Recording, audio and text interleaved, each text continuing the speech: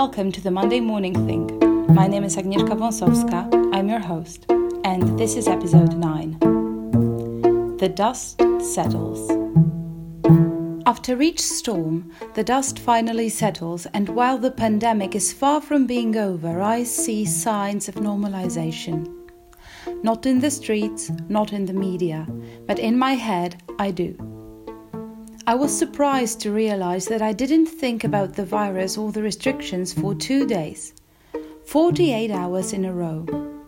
At first, I couldn't understand why, and then it occurred to me that I did think about the restrictions, but normalized. I was thinking about my grandmother who died on Friday, and my thoughts were that she's one of the victims of the restrictions, because being in a care facility, she was effectively blocked from seeing her close ones for a month, and with no views for seeing them anytime soon. She deteriorated quickly. I also collected some registered mail from the post office this weekend. I remember thinking how well organized everything was, and how the lady regulating human movement was pleasant and outgoing. Not something you'd often say about the Polish post. And it struck me. I was thinking about the restrictions, but as the new normal. It only took me 3 weeks to adjust to that, to work out a completely new life-work schedule, and to begin to like it. 3 weeks isn't that much. I'm beginning to understand how people throughout history accepted worsening conditions. I'm only now beginning to realize that my teenage exclamations over my history textbook, "Why didn't they do something?" were silly.